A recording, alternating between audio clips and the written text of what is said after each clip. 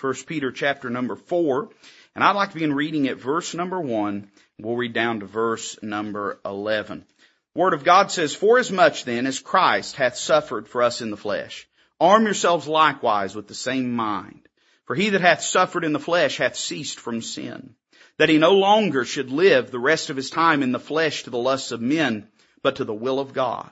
For the time past of our life may suffice us to have wrought the will of the Gentiles, when we walked in lasciviousness, lusts, excess of wine, revellings, banquetings, and abominable idolatries, wherein they think it strange that ye run not with them to the same excess of riot, speaking evil of you, who shall give account to him that is ready to judge the quick and the dead.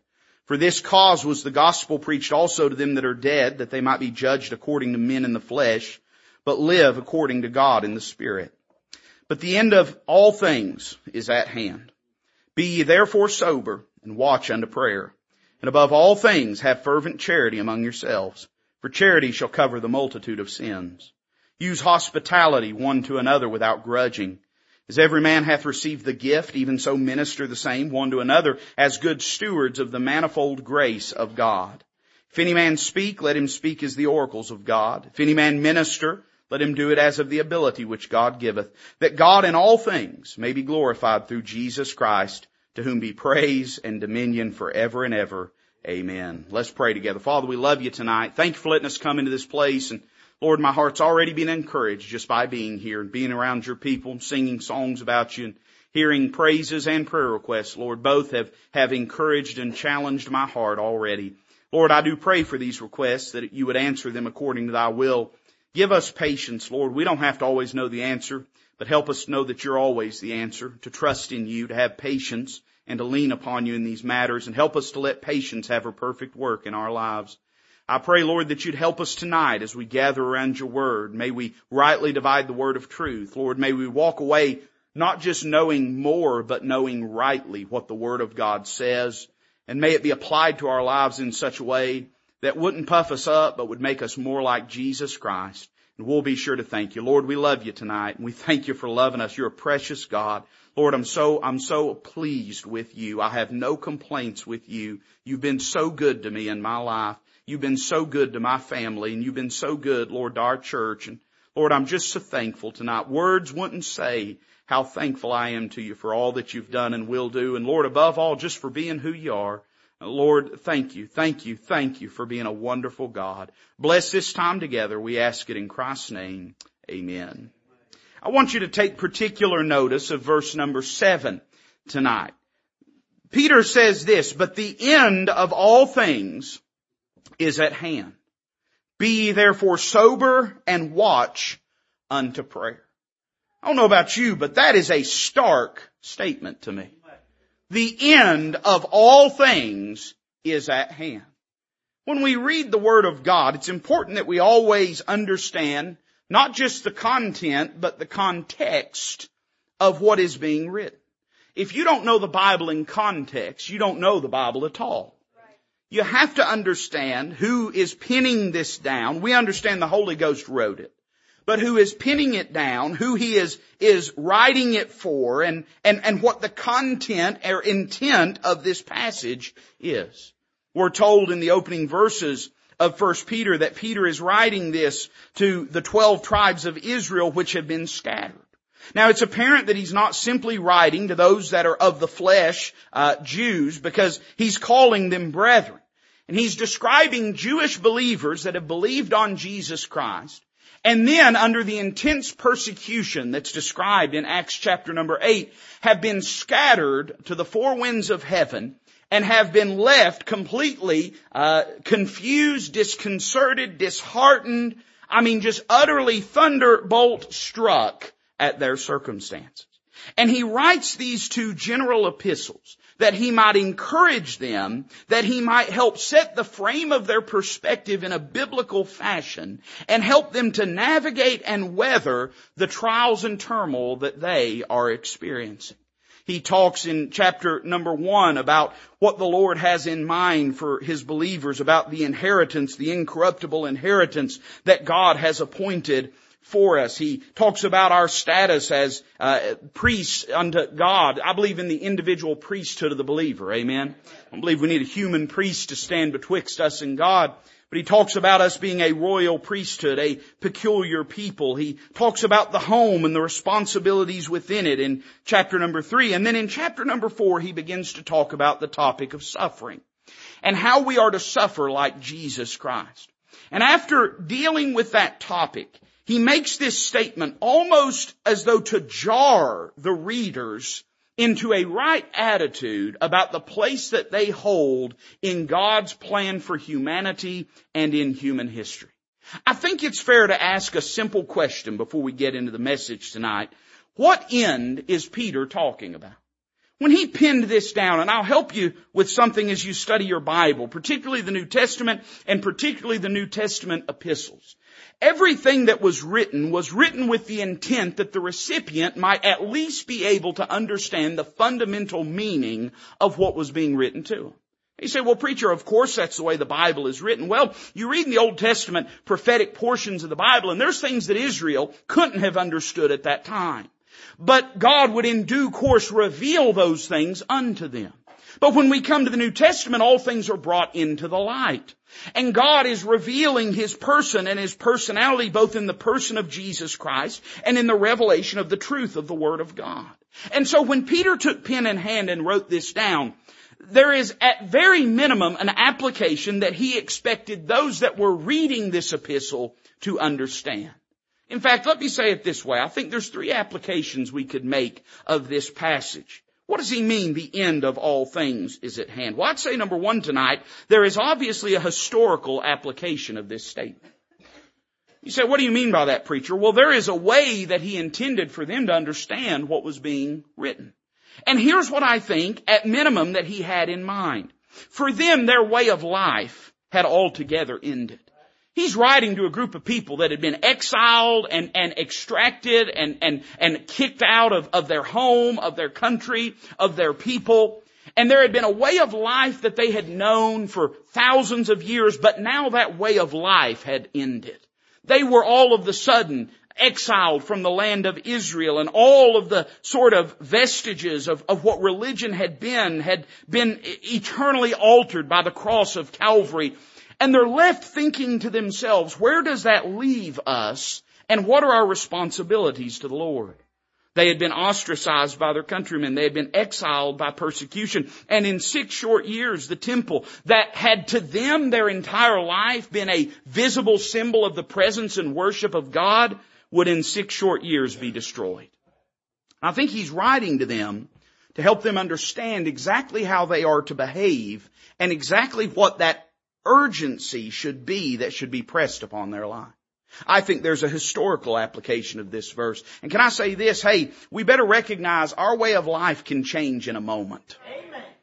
We've learned that, haven't we, in our country? I mean, our way of life and things that we thought were immutable, things that we thought were unchangeable, things that we thought were bedrocks and foundations of our civil society and our way of life have been fundamentally and forever changed in our country. Where does that leave you and I as believers in Jesus Christ? Well, I'll tell you this, it doesn't leave us without firm footing, because our foundation is not resting upon the pillars of civil society, but upon the bedrock of the inspired Word of God. I think there's a historical application. But then I would say this, I think there's a dispensational application. And I think that probably Peter had some awareness of this, but I think certainly the Holy Spirit understood. When you think about God's dealings with humanity, the church age, if we were to think of the world as a system, rests squarely almost at the very end of this world system. In other words, there will be, of course, the rapture. There will be Daniel's 70th week. And then the Lord will come in power and in glory, and this world system will crumble. There'll be a new system instituted when Christ sits enthroned in Jerusalem, and He'll reign in righteousness with a rod of iron and in perfect judgment. And you say, well, preacher, glory to God, I'm looking forward to it, and me too. But before we rejoice too much, what does that mean for you and I? Here's what it means. It means our time is short. It means our opportunities are limited. It means what we do could all be over in just a moment. Do you realize that today may have been the very last day that you ever got to serve Christ on this side of the kingdom of heaven? The time is short. The end is at hand. And I think probably Peter very much understood that we're nearing the end of this world system and our opportunities to serve Christ within it. But then I would also say this, there is a practical application. And you say, preacher, what's that practical application? Well, it's very simply this. The end of everything, of all things, is at hand. But guess what? No matter when that occurs, your end might also be at hand. Because no man's promised tomorrow. This might have been the last day that you had, the last sunset you got could have been this morning. And this could have been the last day you had to do something for Jesus Christ. You know, one of the problems with prophecy preaching, and I believe in prophecy preaching. I believe we ought to preach prophecy. I think it's a large feature of biblical truth. If you take premillennialism away from your biblical worldview and perspective, you've got to excise about 30% of your Bible. Because it just doesn't make sense and it's not about anything anymore. And so I believe in preaching prophecy. But you know one of the dangers with prophecy preaching is it can sometimes cultivate a grotesque and carnal infatuation with futurism that doesn't produce a consecrated life within the person that's studying. Hey, even Hollywood makes movies about how the world's going to end. Lost people want to know how the world's going to end. But can I tell you this? The Spirit of Jesus Christ is the Spirit of prophecy. Your prophecy preaching, my prophecy preaching, anyone's prophecy preaching is of no avail if it doesn't make us more like Jesus Christ. You know what I see as a common theme in New Testament prophetic notes and sort of the tone and tenor of it? It is always followed up by a sober exhortation to respond to the reality of that with a obedience to Jesus Christ. And an urgency in our spirit and our attitude. Anything less than that is a sideshow. Anything less than that is knowledge that puffeth up, but doesn't edify. And so Peter says this, the end of all things is at hand. So what are you going to do with it? The end of all things is at hand. So how's that going to change you? The end of all things is at hand. What are you going to do in response to that? I want you to notice 4 things that he exhorts us to and 4 things that he says it ought to produce in our life when we understand where we sit in the timeline of God's dealings with humanity. Look with me at verse number 7 again. He says, but the end of all things is at hand. Be ye therefore. Now the therefores are there for a reason. They're not just words that are meant to take up space on the page in your King James Bible. They are meaningful words. And Peter says, in light of this truth, predicated on this reality, built upon this foundation, here's what it should do for us. Number 1, he says this, be ye therefore sober and watch unto prayer. Let me say it this way tonight. The end of all things is at hand. So it's a time to be living with gravity. It's time. You all right tonight? Some of y'all don't know. We have church. We're at church. We have church. Hey, it's a time to get serious about living for the Lord. We don't have time to waste time. Jesus is coming soon. Your opportunities are limited. Your potential is limited. Hey, our salvation is nearer now than when we first believed. So it's a time to get serious about living for the Lord. It's a time to be living with gravity. Now, what does that mean? Well, notice the first thing he says. He says, be ye therefore sober. Now, what does he mean by being sober? Does he simply mean don't be drunk? Well, no, not simply, although I endorse that as well, and so does the Bible. Amen. But what he means by sober is your world view. Let's say it this way. It's a time to be living with gravity with a scriptural perspective. Y'all are probably more spiritual than I am, but I grew up watching Andy Griffith. Mayberry was a messed up place. I mean, the old thing, that nobody was married. Everybody's like in their 30s and dating and nobody's married. And the only person in the whole town that's married is the fall down drunk, Otis. And, I remember watching Andy Griffith growing up and almost every episode you'd see Otis stumbling around, staggering. And to me at least, growing up, I didn't grow up in an alcoholic's home. Praise the Lord for that. I didn't grow up around alcohol. So to me, the idea of a drunk was always associated with Otis and how he behaved. That's what a drunk looked like to me. And one of the things that marks a drunk is that they do not have a proper perspective of the world around them. They don't have a proper appreciation of the dimensions around them. They stagger about with no depth perception, with no foundation, with no stability, and they are merely bumbling their way through life unaware of the dangers that surround. You know, there's a lot of Christians live that way too. There's a lot of Christians, and they may never touch a drop of liquor. Praise the Lord for that. But there is no soberness to their life. Here's what God calls us to. He calls us to a scriptural, biblical perspective. We don't have time to traffic in opinions. We don't have time to traffic in preferences. The time is short. We better ground ourselves in the truth and the authority of the Word of God. We better raise our kids that way. We better influence our grandkids that way. Hey, we better serve the Lord that way. We better be a witness to the broken, lost world around us that way. There ain't time for anything else, and there ain't time for anything less. One of the things that I hope that the utter disillusion of any facade of having a functioning political system in this country that has happened over the last few years is I hope it has made believers realize. Now let me say this. I'm a conservative. I'm more conservative than you are. You say, no, you're not, preacher. Bet you I am. I mean, it was funny because when Donald Trump was running for president, they were scared to death, and they'd say all these awful things, you know, like, oh, he wants, you know, kick everybody out of the country. He wants this and he wants that and he wants that. And I'd think to myself, no, he doesn't. Kind of wish he did. But no, he doesn't. The reality is, hey, I'm not in any way saying we have to be politically disengaged, but can I tell you this? There's better things to talk about in politics. There's better things to do than to pick out a team with an R or a D on it and sit and fight and fuss with all kinds of nonsense and silliness. And that's not in any way suggesting that the devil does not pull political levers. I'm not saying that the other side's good and your side's bad. I'm saying they're all bad. And if you knew the truth and the reality of it, hey, God ain't within 1,000,000 miles of any of them.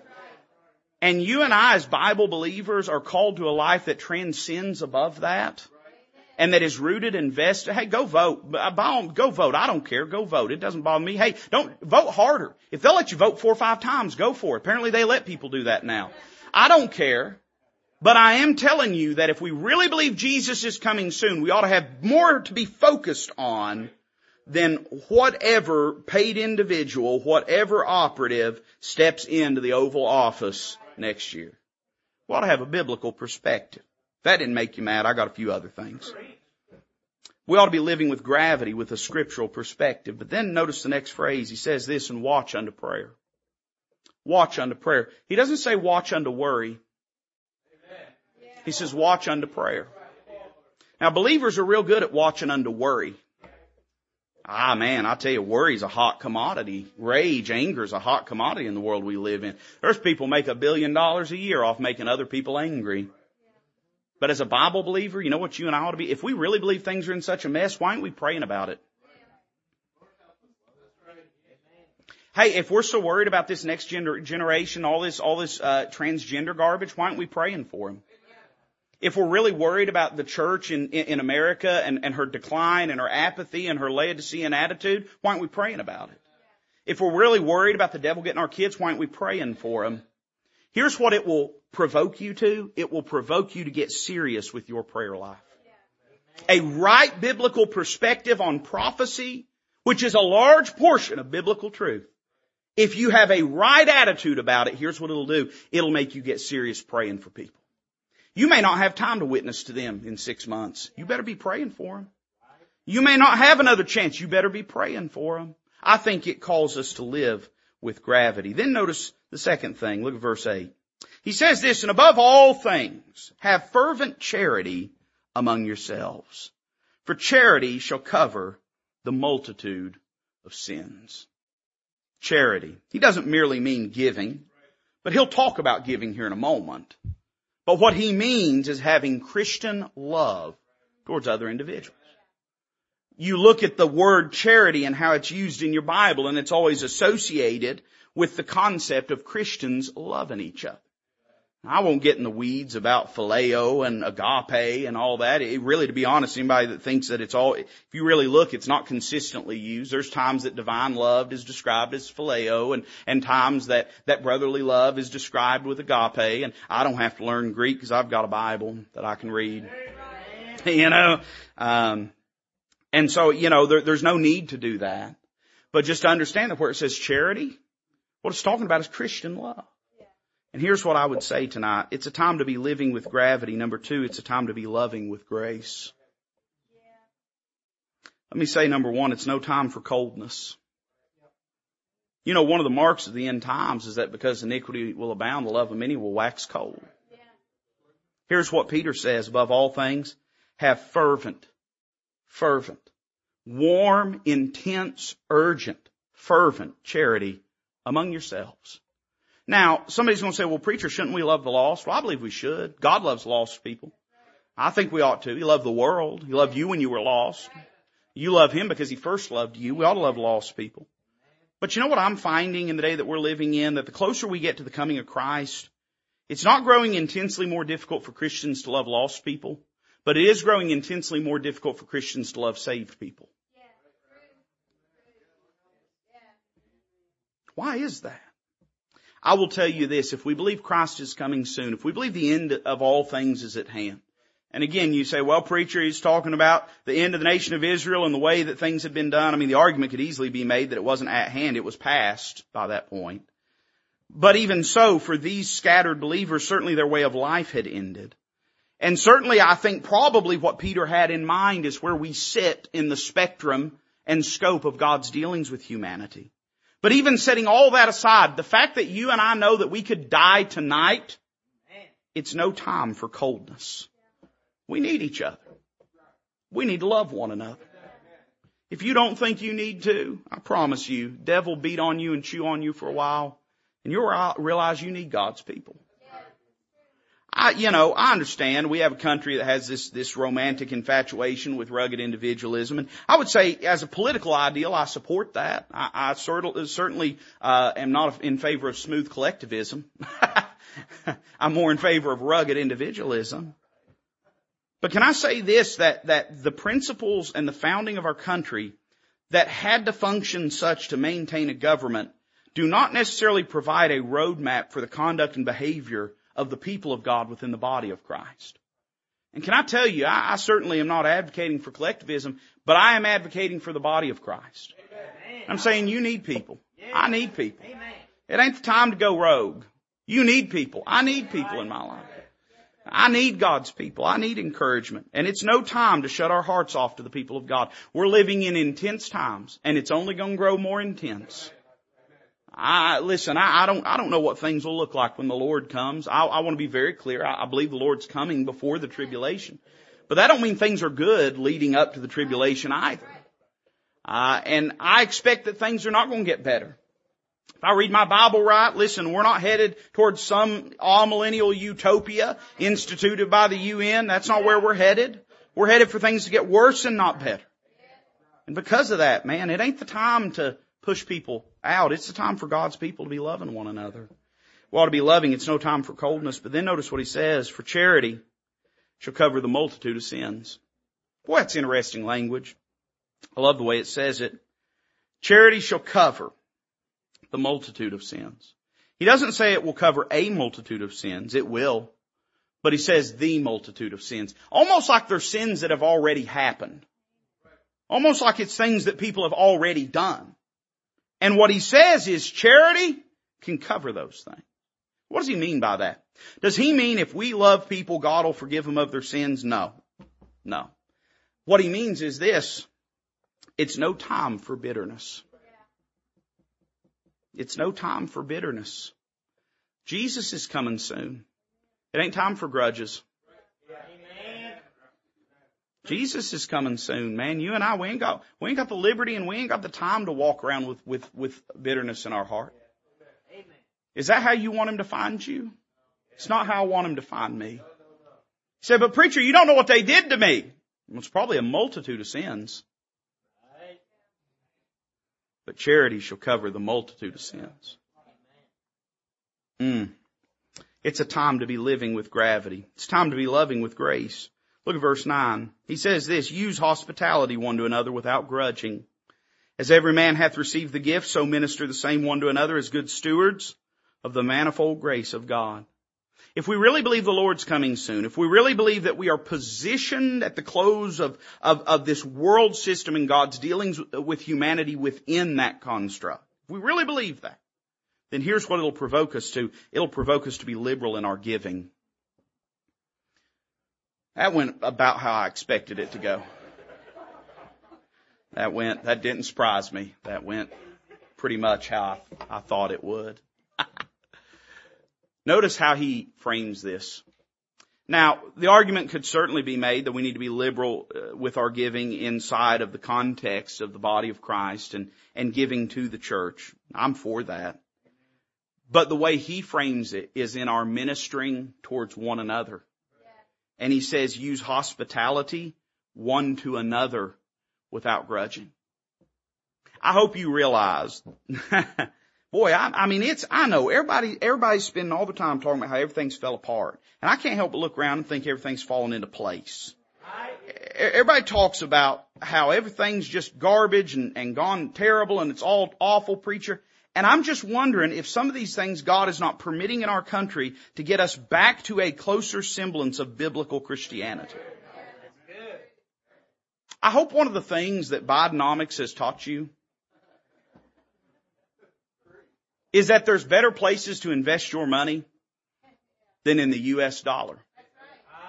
Now, I don't just mean the yen, although there's probably some wisdom there too. And there's tons of people on the radio that are waiting to sell you silver and gold.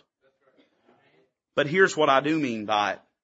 Why would we roost ourselves upon the resources God has given us instead of using those for the benefit of others and for the glory of God?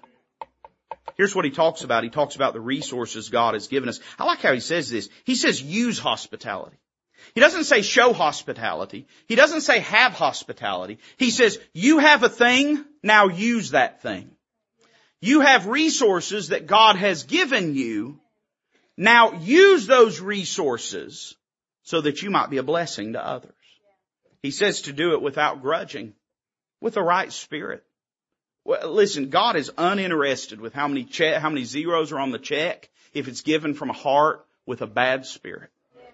Doesn't impress the Lord. It doesn't help the body of Christ. It doesn't edify believers. But if we will take what God has given and use it for the glory of God, hey, I think that's what if we really believe our time's short, I promise you this, there ain't no U-Hauls going up in the rapture. He ain't gonna let you take a backpack with you, all right? And that all those things that we've laid up, that the government has robbed 40% of the value of it through inflation in the first place, and we're a heartbeat away from being like Cyprus and them just taking it out of our bank accounts in the first place. I mean, I understand why the world is susceptible to that. Because they don't see no value except material value. But my soul, you and I, we ought to have a biblical perspective and understand there's safer places to put it. And that's to put it towards the Lord's work. To use it for the glory of God. He talks about the resources that God has given us. Number 2, he talks about the responsibility that God has given us. He says, as every man hath received the gift. Now, some people have a real spiritual interpretation of that verse. So, what gift, preacher? Is that talking about the gifts of the Spirit? Is that talking about the fruit of the Spirit? Is that talking about, well, I'm gifted to this? Is that talking about I can sing good and I can do this and I can juggle and ride a unicycle? No, it's real simple. The gift he's talking about is the hospitality that he referenced in verse 9. He's saying that the material means that you and I have are a gift from the Lord. What does a man have that he hasn't received from the Lord? That's what Paul says. We've received everything from the Lord. So here's what he says, as every man hath received the gift, because at the end of the day, God has gifted you the things that you have in your life. I remember years ago, Barack Obama made the statement, he said, you have a business, you didn't build that, is what he said. You remember that? You remember he said, you didn't build that business.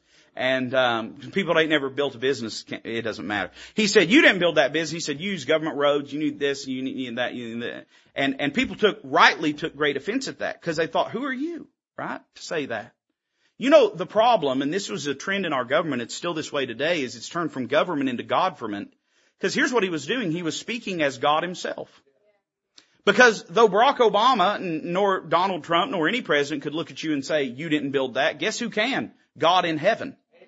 Because He did give you the legs that carry you, and He did give you the breath that gives you wind, and He did give you the heart and the mind, and He did do all those things. And so everything that you and I have is a gift from the Lord. Amen. And the moment we quit seeing it that way is the moment that the devil has got our bank account. And the devil has got our means, and the devil has got our resources, when we quit viewing it as the gift from God that it is. So if it is a gift from the Lord, here's what we do. He says, even so minister the same one to another. Here we go. Here's a good biblical word. As good stewards of the manifold grace of God. There's more than one type of, how do I say this? I want to say it correctly. There are more, I don't want to misspeak what I'm about to say. The grace of God is expressed in various means and ways. Yes, the grace of God was expressed when Christ died on the cross of Calvary for your sins and mine. You know how God described the grace of God? You know how through the Apostle Paul, he said, this is the grace of God, that though He was rich, yet for your sakes He became poor, that through His poverty you might be made rich. In other words, the grace of God as it is expressed in the lives of people, certainly first and foremost, primarily through the salvation that is purchased for us through the perfect sacrifice of Jesus Christ. But you understand that grace gives you more than just forgiveness. Grace gives you more than just salvation. Everything that you have by the grace of God.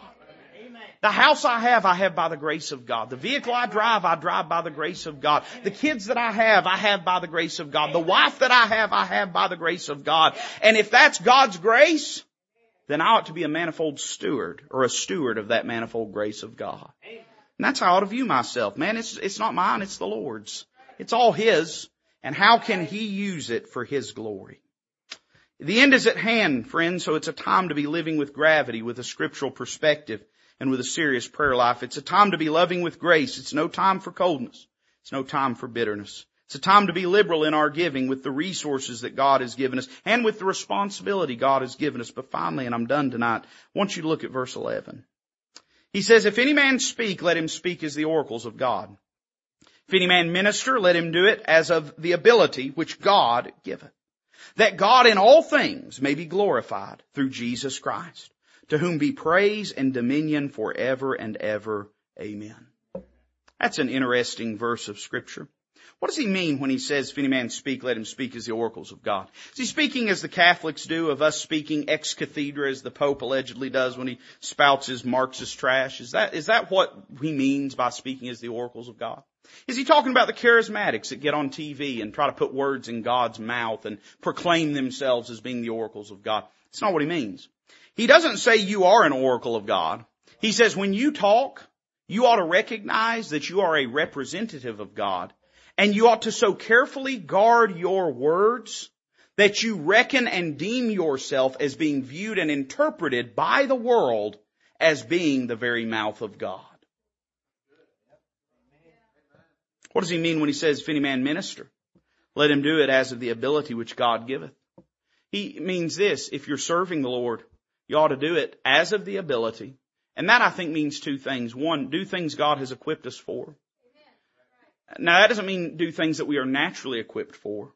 Because one of the expressions of God's grace is that He equips us to do things we are unnaturally equipped for. But it does mean the things He's equipped us for, to do those things.